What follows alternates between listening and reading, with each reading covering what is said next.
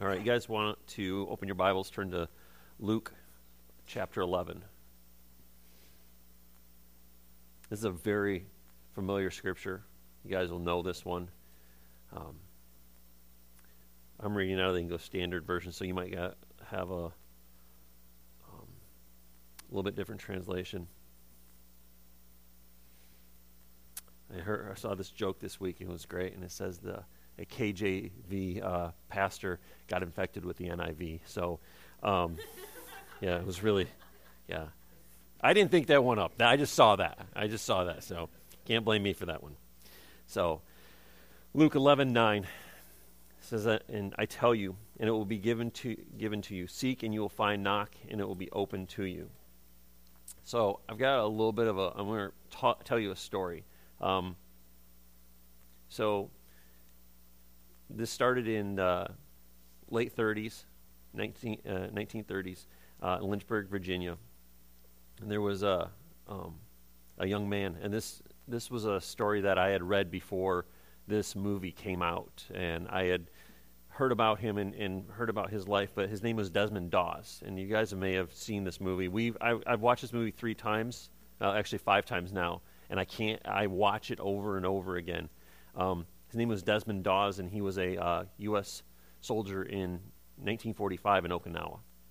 And you guys may have seen the movie. It's called Hacksaw Ridge. It's an amazing movie of self-sacrifice and laying his life down for the people around him. And so Desmond Doss was a conscientious objector, and if you guys don't know what that means, that basically means they will not fight. They will not pick up a weapon. He was a Seventh-day Adventist, so most Seventh-day Adventists are, they do not own firearms, they do not own weapons because that's what they feel like it is violence. So he was a conscientious objector, and he went through months of torment and abuse by the Army. They basically... there's a lot of different things that they did, and the movie is, most of us are adults here, so watch the movie. Please watch the movie. It will give you just a general idea of what's going on. But he was abused by his fellow soldiers, by his commanding officers, by the military itself, and he was beat, and he was basically tormented for the amount of time that he was in basic training. But as it went on, they allowed him, because a law that had passed in 1940 allowed conscientious objectors to serve, and he served as a combat medic. So in 1945, he went to Okinawa. So they were going up to, and if anybody knows about history of World War II, Okinawa was one of the worst battles, one of the worst areas for people to have been put in that situation, in that battle zone, was one of the worst. So in the middle of this, you have to understand is the enemy was entrenched, the Japanese were entrenched, and we're not talking entrenched like little trenches. They were literally built caves where they lived in. So these soldiers were having to push up this hill, climb up this hill, and then push forward towards the to the end where they had their objective point. And so in the middle of this, we're talking days. We're not talking a couple hours. We're talking days and weeks to get to move forward on this. And so what happened was they were moving forward, and then they did basically. I mean, this is just from the movie. I don't know how particular it was in the actual setting, but the Japanese did a full charge, and we're not talking just blazing guns. We're talking all of them running out and attacking physically. And so in the middle of a full retreat, he is carrying one of his wounded soldiers with him, and they're all going down the hill. And while he's going down, they are shelling them from the ships out in the ocean, and they're shooting over them. So in the middle of this, he's carrying his friend, and he drops his friend, but Desmond decides to stay on the hill. And so, Sarah, would you get the lights? And Donis, I want you to play this. I got this 1.5-minute clip I want you guys to watch, and then we'll go from there. Wow.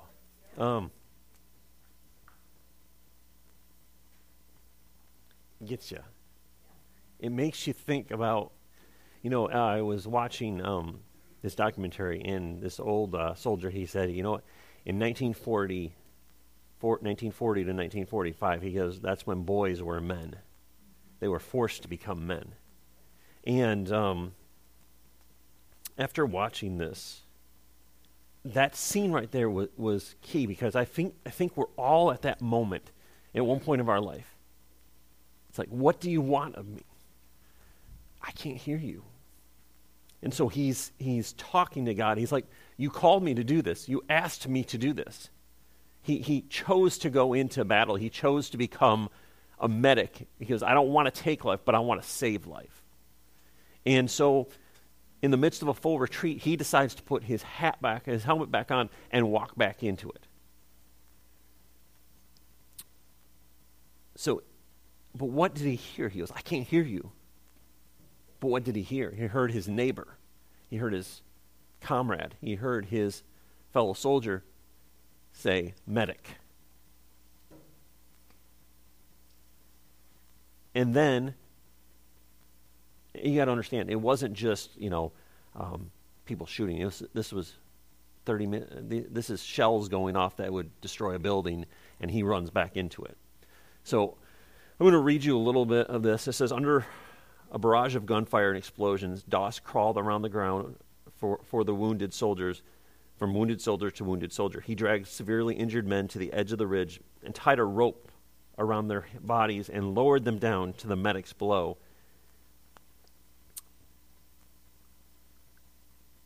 I read this and I watch this, and it makes me think. We're selfish by nature. We're selfish by nature. When we see something bad, we want to avoid it. We run from what is bad and what is dangerous and what can affect whatever we've got going on. Whatever, it's like, oh, this is bad and this is going on and someone's being affected by this, but if I get involved in this, it's going to affect my whole situation, and I'm liking my situation right now.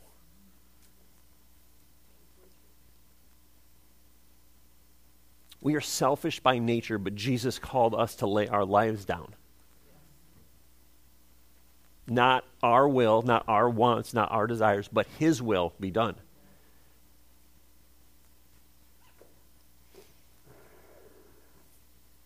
So, Desmond Doss was someone who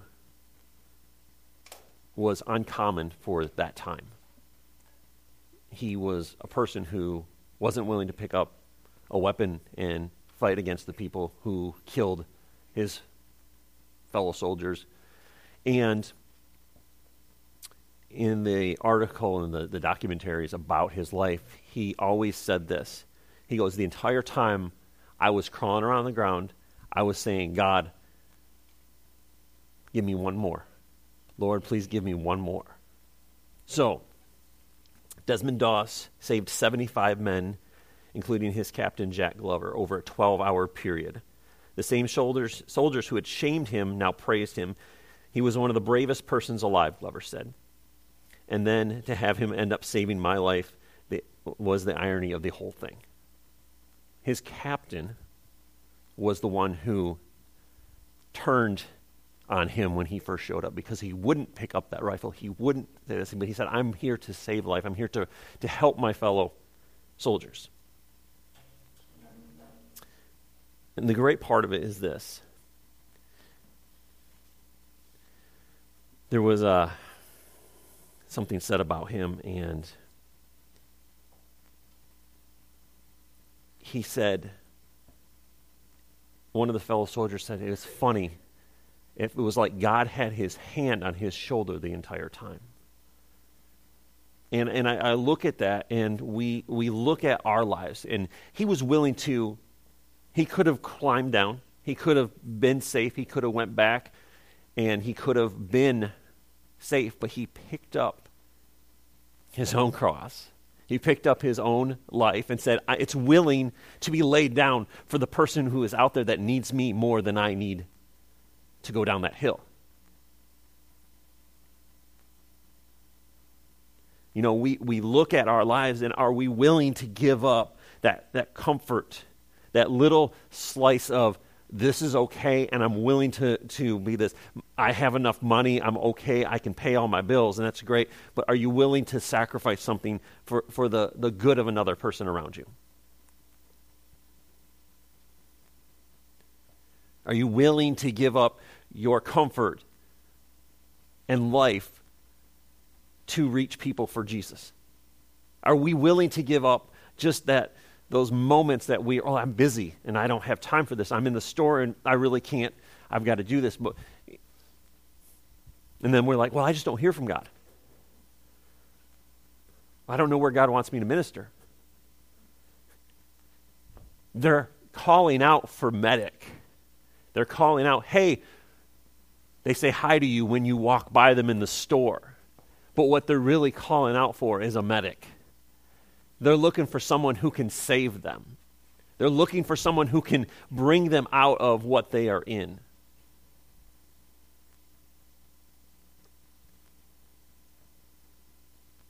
Are we willing to love people enough to say, God, just give me one more. Give me one more.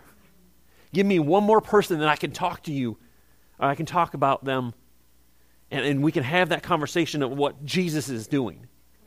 You know, we like our comfort. We like this church. We like to be in our seats. We like to sit with the people we like to sit with. But Jesus never called us to do that.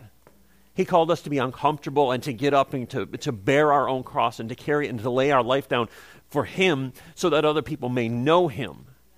But we think, well, I'm laying down my life because I get up early on a Sunday and I help set up things. That is not laying your life down. I'm sorry. That's being helpful. Being helpful and laying your life down are two different things. Laying your life down, it hurts. It causes uncomfort in our lives. It causes pain. It causes sorrow in our life to lay down our lives. It sucks sometimes. But are we willing to do it? Are we willing to say, you know what, I'm going to give up what I want because God is asking me to do this?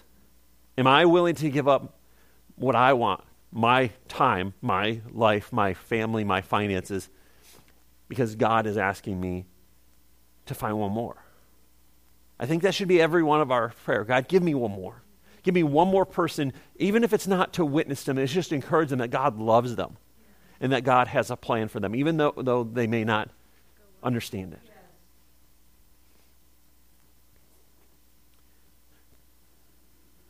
Jesus said, go and make disciples of all nations. Baptize them in the name of the Father and the Son and the Holy Spirit, and teach them to obey everything I've commanded. And surely I am with you to the end of the age.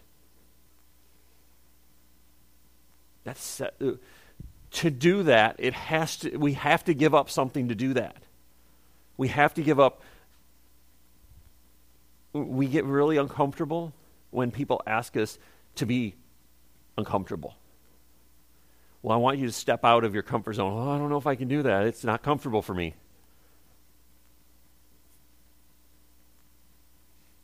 And my phrase to them would be, suck it up, Nancy, let's do it.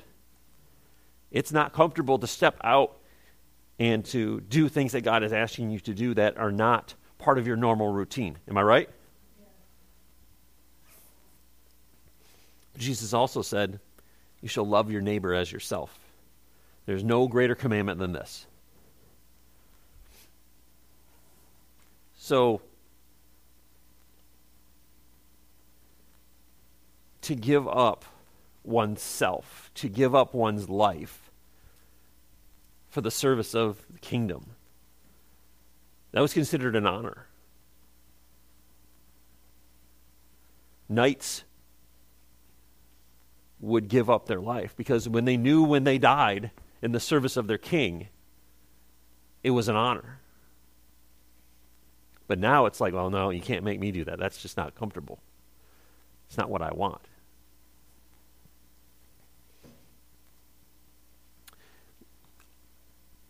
To give up oneself, to give up one's life for the kingdom of God is to honor the King of Kings. And I'm not saying you have to die. I'm just saying, what do? We get selfish with the things that we want. Well, I've got to get my new refrigerator. Do we need a new refrigerator? Probably not. But does my wife want one? Yes, absolutely. I will probably get talked to after this about that. So,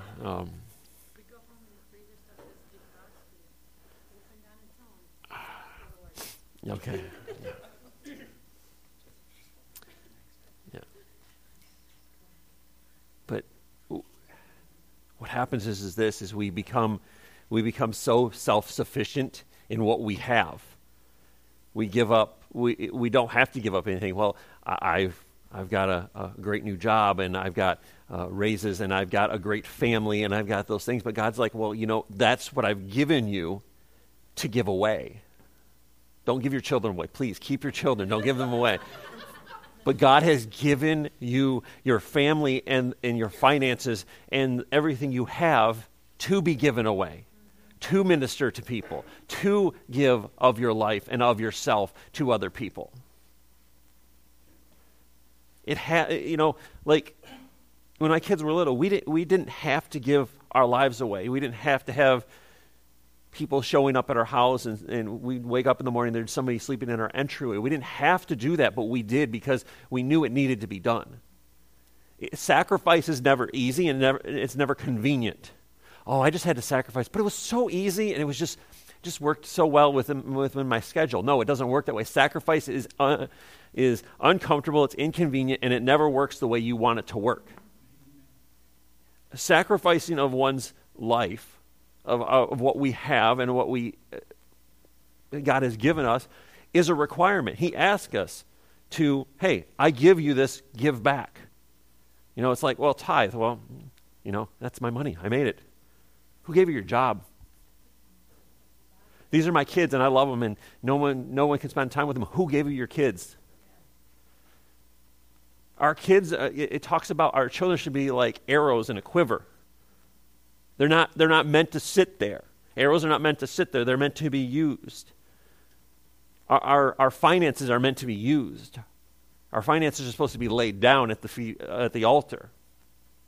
Yes, we don't have an altar where we come and we throw our dollars on and we burn them up. It's not that way. We don't have that sacrifice like we did in the Old Testament. But what we have is the altar of the kingdom when we say, this is yours. I'm laying my life, I'm laying what I have down at the feet of Jesus, and he can do with it as he pleases.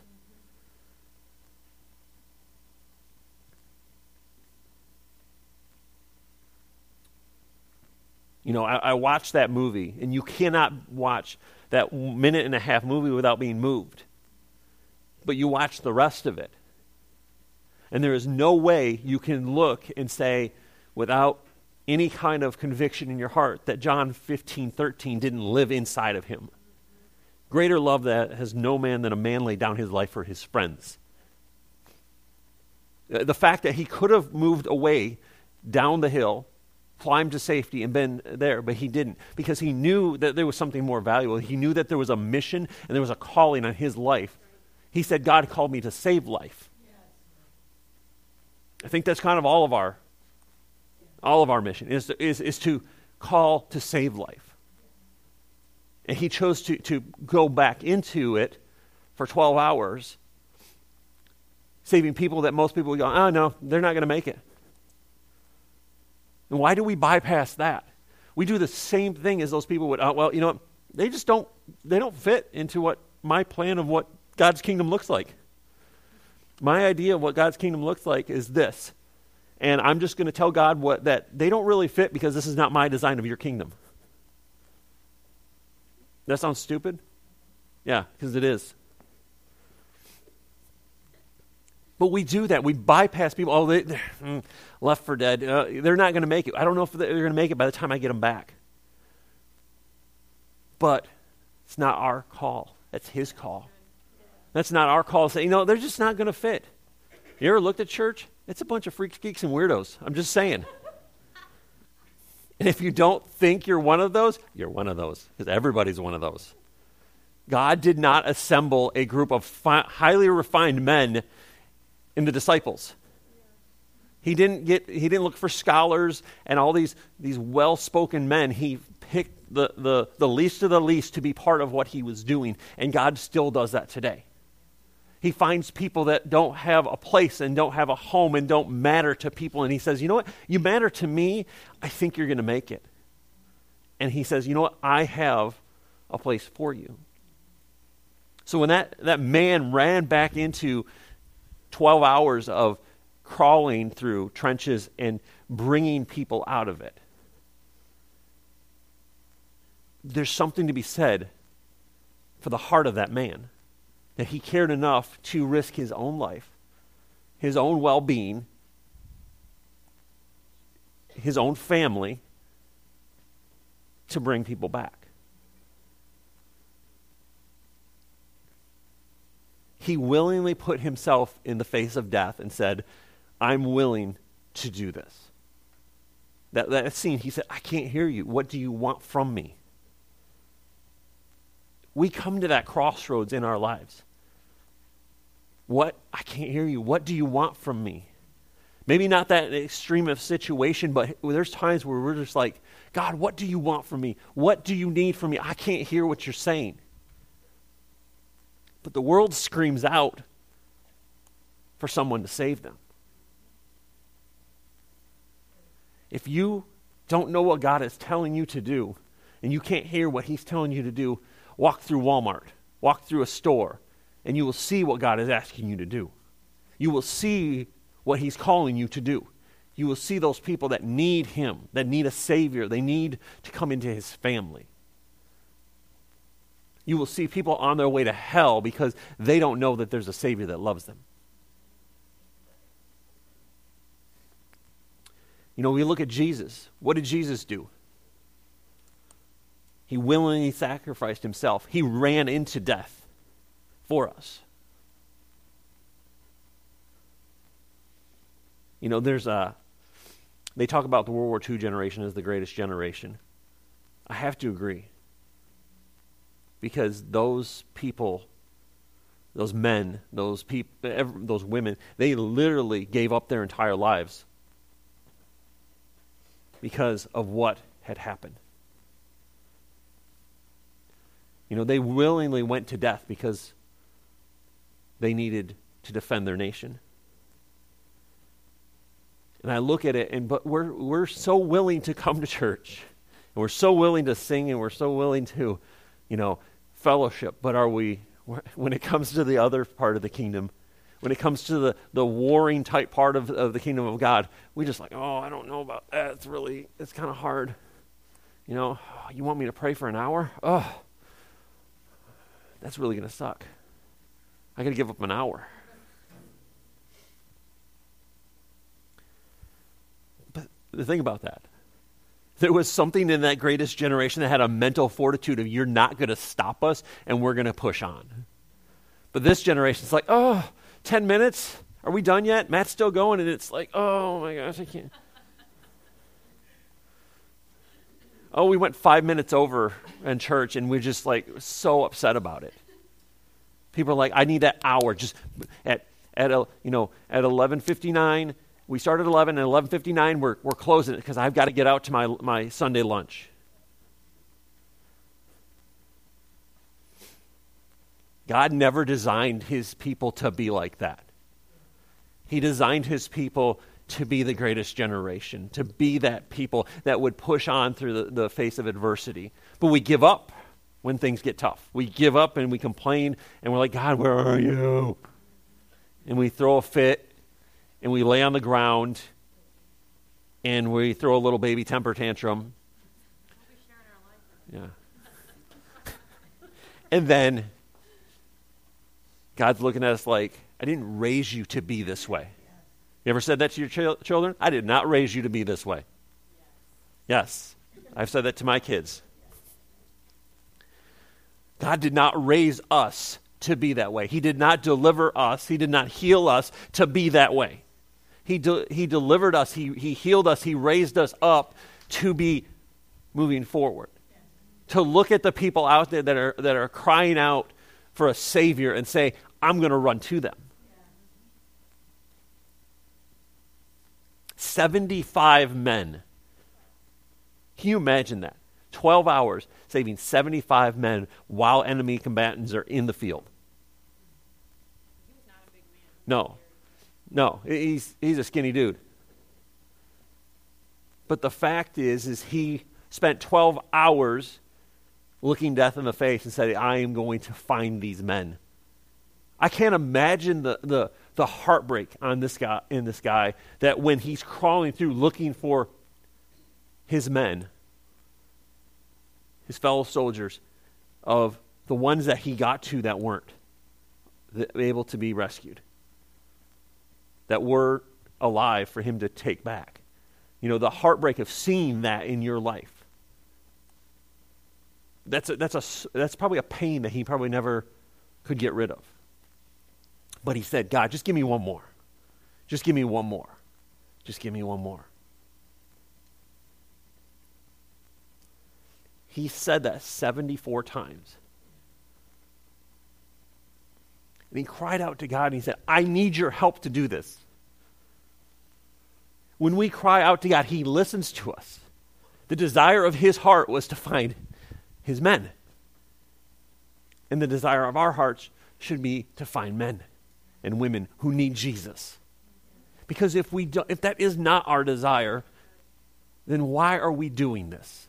Why are we sitting here? Why are we playing church, drinking coffee, eating some dumb mints, throwing money in the bucket? Why are we doing this if that is not our heart's desire?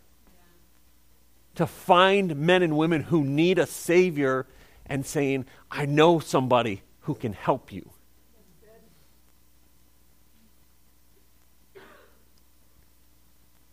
We are selfish people because we want our own comfort. We want what we want. You know why the church in America throws temper tantrums on the floor when we don't get our 30 minutes of this and our 5 minutes of this and the message goes over 5 minutes? Is because we're not a persecuted church. Persecuted church, they memorize things. They know books of the Bible by heart because they don't have Bibles. They don't have ways to read them. So when they get a page of it, when they get a moment of it, they memorize it because they need it. And what does it say? Hide your word in my heart that I may not sin against you. When we put it in us, it becomes part of us. But when we just read it and it doesn't become part of us, it just becomes a routine.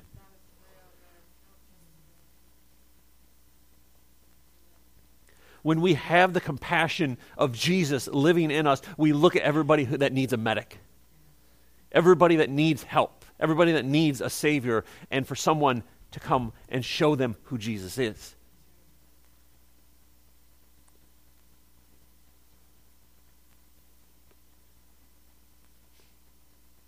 Think about this.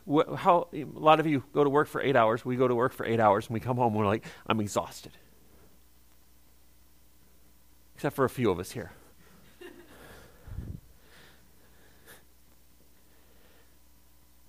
But he crawled through trenches for 12 hours and lowered 200-plus pound men down a rope, down a hill, a cliff, and kept going back and said, Jesus, give me one more. God, give me one more.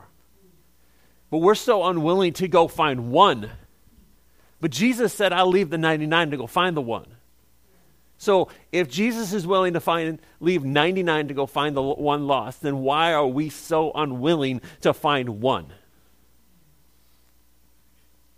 Because it's inconvenient. I'm just saying right now, as a human being, it is inconvenient to step out of what our comfort area is and what we want to do that. But when we do that, is there not a great reward? Is there not something that just says, I can do this again, and I can do this again, and I can do this again?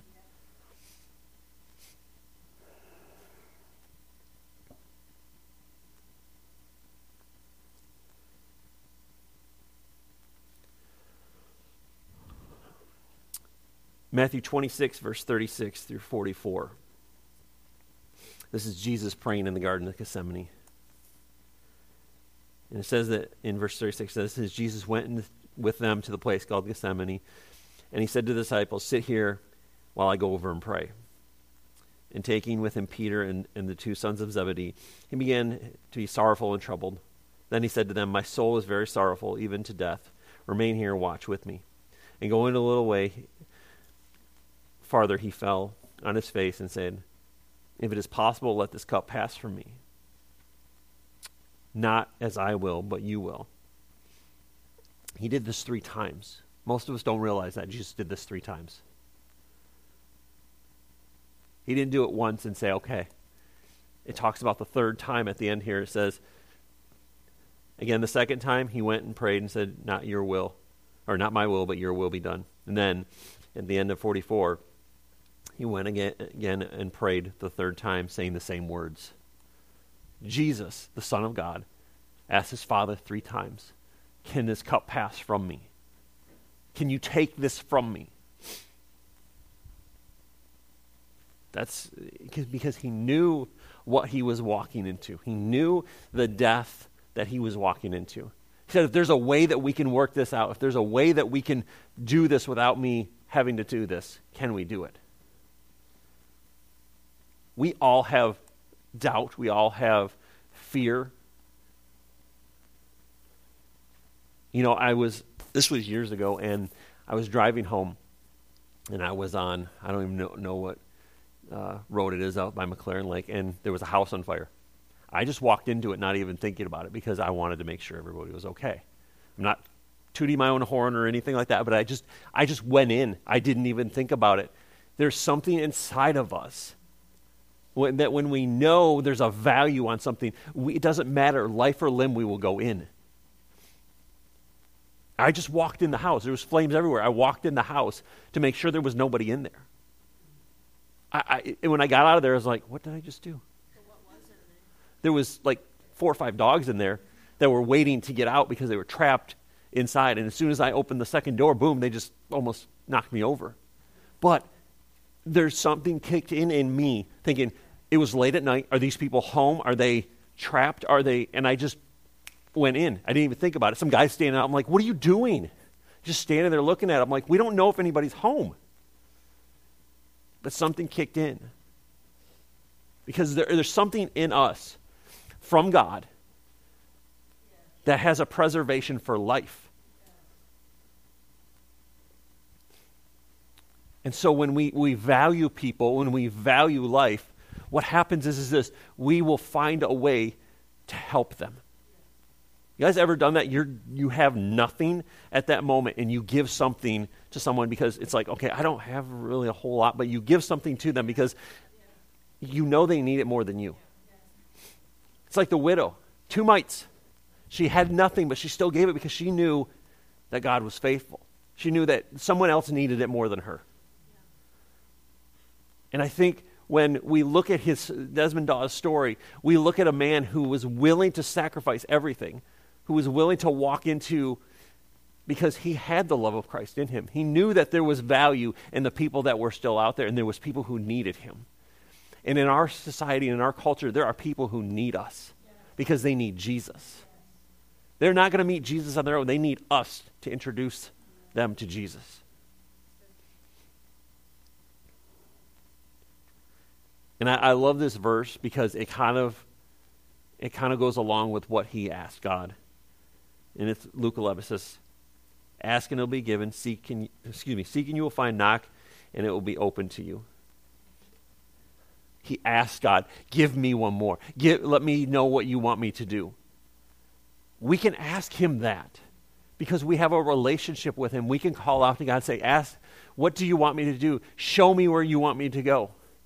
And do you not think that the Holy Spirit was guiding this man to find 75 people in the middle of the night during all of this going on? One soldier, like the soldier said, because it's like the hand of God was on his shoulder. Because he was willing to lay down something. We have to be willing to lay down something for God to use. We have to give it to him, lay it on the altar lay it on his altar and say, "God, you can use this. You can take this part of me, use it for how you want to use it, do with it what you want to do." But we don't. We're like, "God, use me." And then when he asks you to do something, you're like, "Oh, I can't lay that down. It's just too rough. It's too hard, and I'm just too comfortable in this moment. You know, like Sarah and I were married. This is like 2 years into our marriage. He asked us to give $100, and we're like, we don't even have food in the house right now. We're like, this is going to be our food for the next month. And he asked us to give it, and we're like, God, we're like, we don't have any more. Like literally, we're like, look, we got money. You know, we're like, protect it. You know, it's like the precious. You know, but it was like God asked us to do it, and we're sitting there, and we're like, God's asking us to both do this, and we looked at each other and said, this is the right thing to do. And it was like, but God, you got to take care of this. God, you've got to, and we gave that, and it was like, I don't know what we're going to do. But God showed up. And when we give out of, God showed this to me. You know, we talk about these rich people and they give, they just gave $500,000. Well, when they have $4 billion, $500,000 is like pocket change. Yeah. Giving and sacrificing are two different things. When God asks you to give, it's not going to be like, is that a comfortable give for you? He doesn't tap you on the shoulder and go, hey, I really want you to give something, but as long as it's comfortable, and you know, just give within that limit that's comfortable for you so you can do whatever else you want to do with your money. God's not sarcastic like that. Sorry, I'm just might have translated it a little sarcastically, but he doesn't talk to you like that. He doesn't tap you on the shoulder and like, I want you to give $100, but if you don't really want to give $100, just give 10 because no. When he asks you to sacrifice, he's going to ask you to sacrifice. Yeah. When he asks you to give up something in your life, he's going to ask you to give up something substantial. It's not, I couldn't go out to eat this week, or this one day, so I gave that up for God. No. God saved you the cholesterol and the high fructose corn syrup. No, he did. It's not that way. It is uncomfortable when God asks you to sacrifice. He ran in life and limb to save people, but we can't, God, I don't know. You asked me to give $2 more than what I normally give. I can't do that because that's like half a coffee.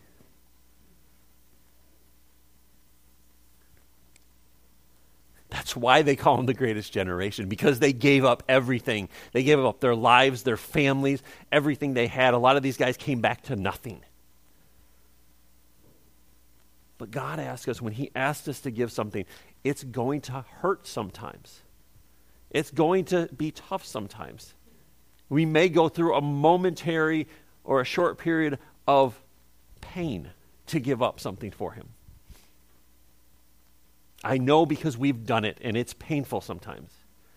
We've given up things in our lives, and it's like, you look back, it's like, was it worth it? And then we're saying, yeah, it was worth it. Absolutely, I'd do it all over again. I'd lay it down on the altar and I'd burn it. But when he asked us to give, don't say, God, can I give a little more comfortable? I want to give something a little more comfortable. I want to do this. If he asks you to give up something in your life, don't negotiate with him. God's not in the business of negotiation. When he asks something, what do? It's like when we tell our kids, we train our kids, when we ask them to do something, they do that. Could you please go take out the garbage? Okay. Older generations, when your parents asked you to take out the garbage, what did you say? Yes, sir. Yes, ma'am. I learned that too. When you do something, you say yes, sir, yes, ma'am. I get told at work, you don't have to say ma'am, you don't have to say sir. I said, that's part of me. That's what I do. I say it to my wife, yes, ma'am.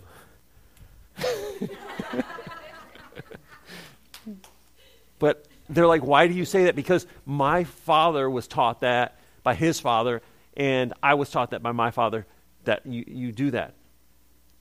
But God does not negotiate with us. He will not negotiate with you. If you're negotiating, he's not on the other side negotiating. It's a 50% negotiation. You're not doing anything. He's just like, I asked you to do this. This is what I expect of you.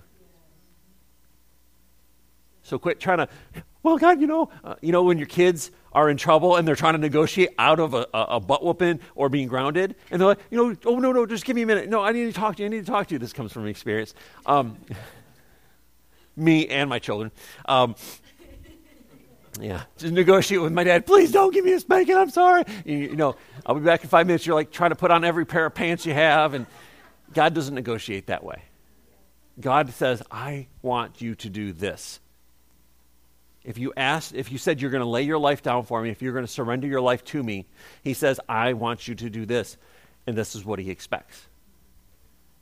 We're like, well, you know, I'll just do part of it this week. And when I have a little more time or money or whatever, I'll do the rest of it whenever I get around to it. He's like, no, sacrifice is hard. Look up the word sacrifice. Nothing says flowers, sunshine, rainbows, unicorns, easy, fun, anything like that. Nothing, none of those words or terms are in the definition for sacrifice, especially unicorns. Sorry for those who... But he says, if you give your life to me, I will give my life to you. We don't negotiate with God, but giving our lives to him, it's reciprocal because he gives us his life. Because he took pain for us. He took sickness for us. He took death for us. And he says, when you give up your life for me, when you lay your life down for me, I will take what I have laid down and I will give it back to you.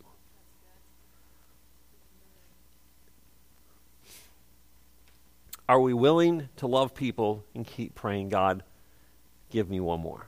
Give me one more chance. Give me one more person. Give me one more opportunity. Give me one more life that I can speak into. Let's pray.